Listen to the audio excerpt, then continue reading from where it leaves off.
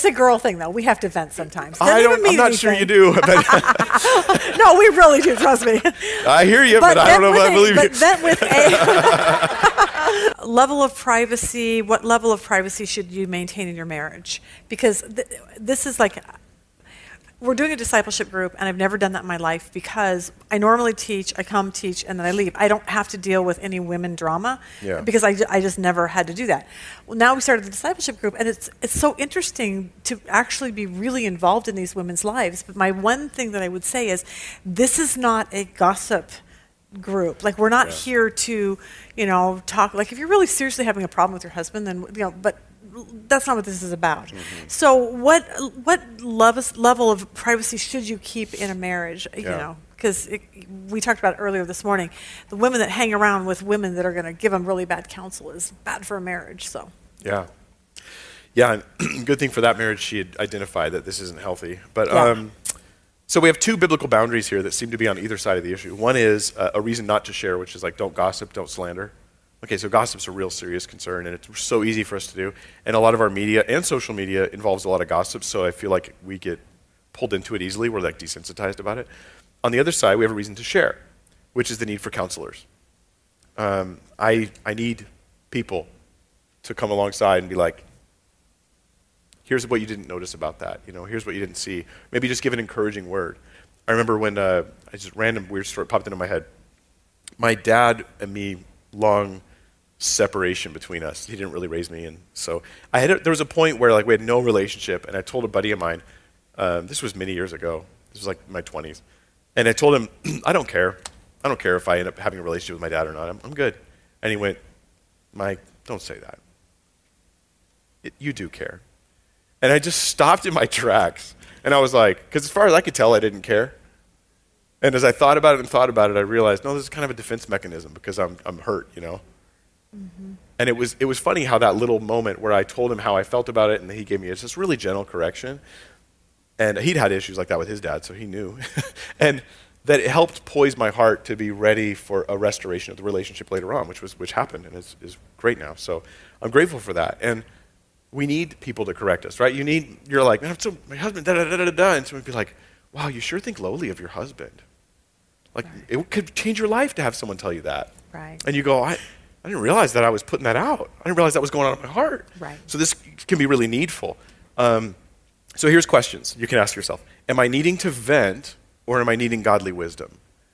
So am I trying to I just have to vent. Sometimes you have to vent. I'm like, no, stop. Sometimes you don't have to vent.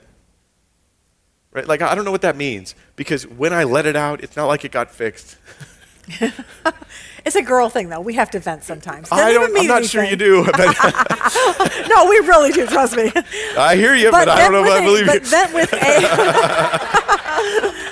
vent with like somebody that you trust, and not vent to the whole women's Bible study. That would be a good way to vent, I guess. I'm not sure if the vent.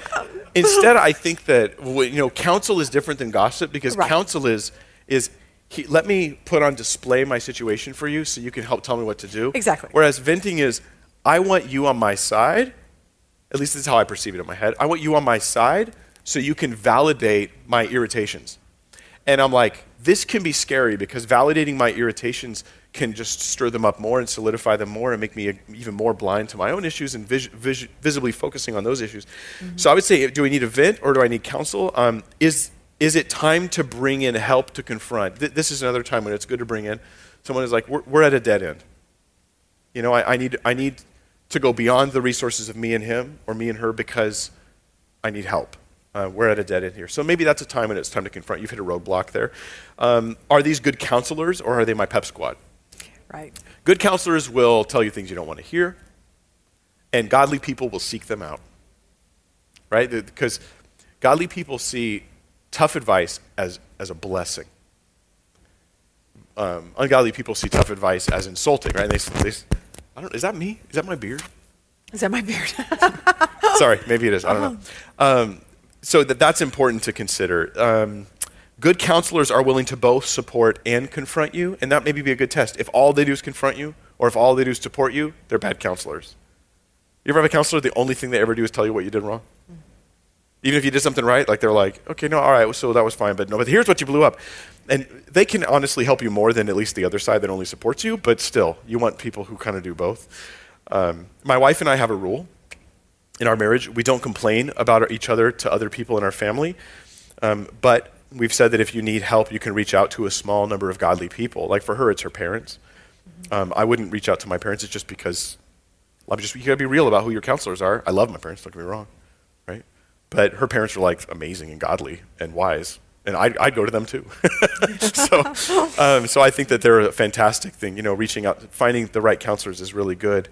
If it's time to reach out for help, the only advice I give is this: don't feel held back then by protecting their reputation, because what happens is you kill the counseling because you didn't tell them the dirty part.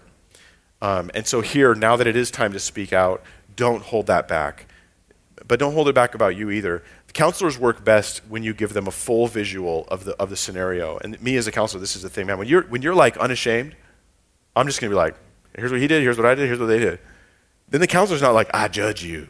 A good counselor's like, oh, now I got something to work with. I can really help now because I see it for what it is.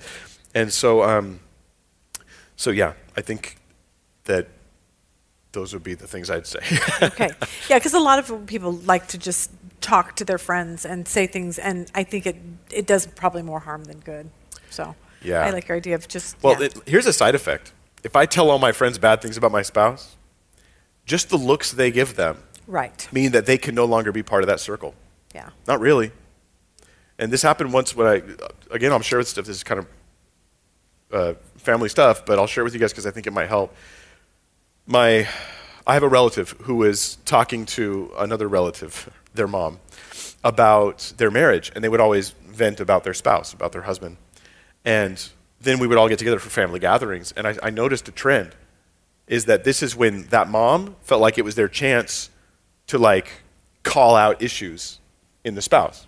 Well, you're always, so-and-so is always this and that. And I remember pulling them aside and going, if you want them to have a chance, you got to stop. You're going to make it worse, not better, because you're not here helping. You're the voice of the nitpick and of the disapproval. You're not a counselor right now. And I think that we have to have that awareness of Right. when I tell people about my spouse, what does it do to their reputation in that circle? When the time comes to open up, you pick godly counselors and you tell them all the dirt, but you just don't do it as a general rule. Okay. I like that.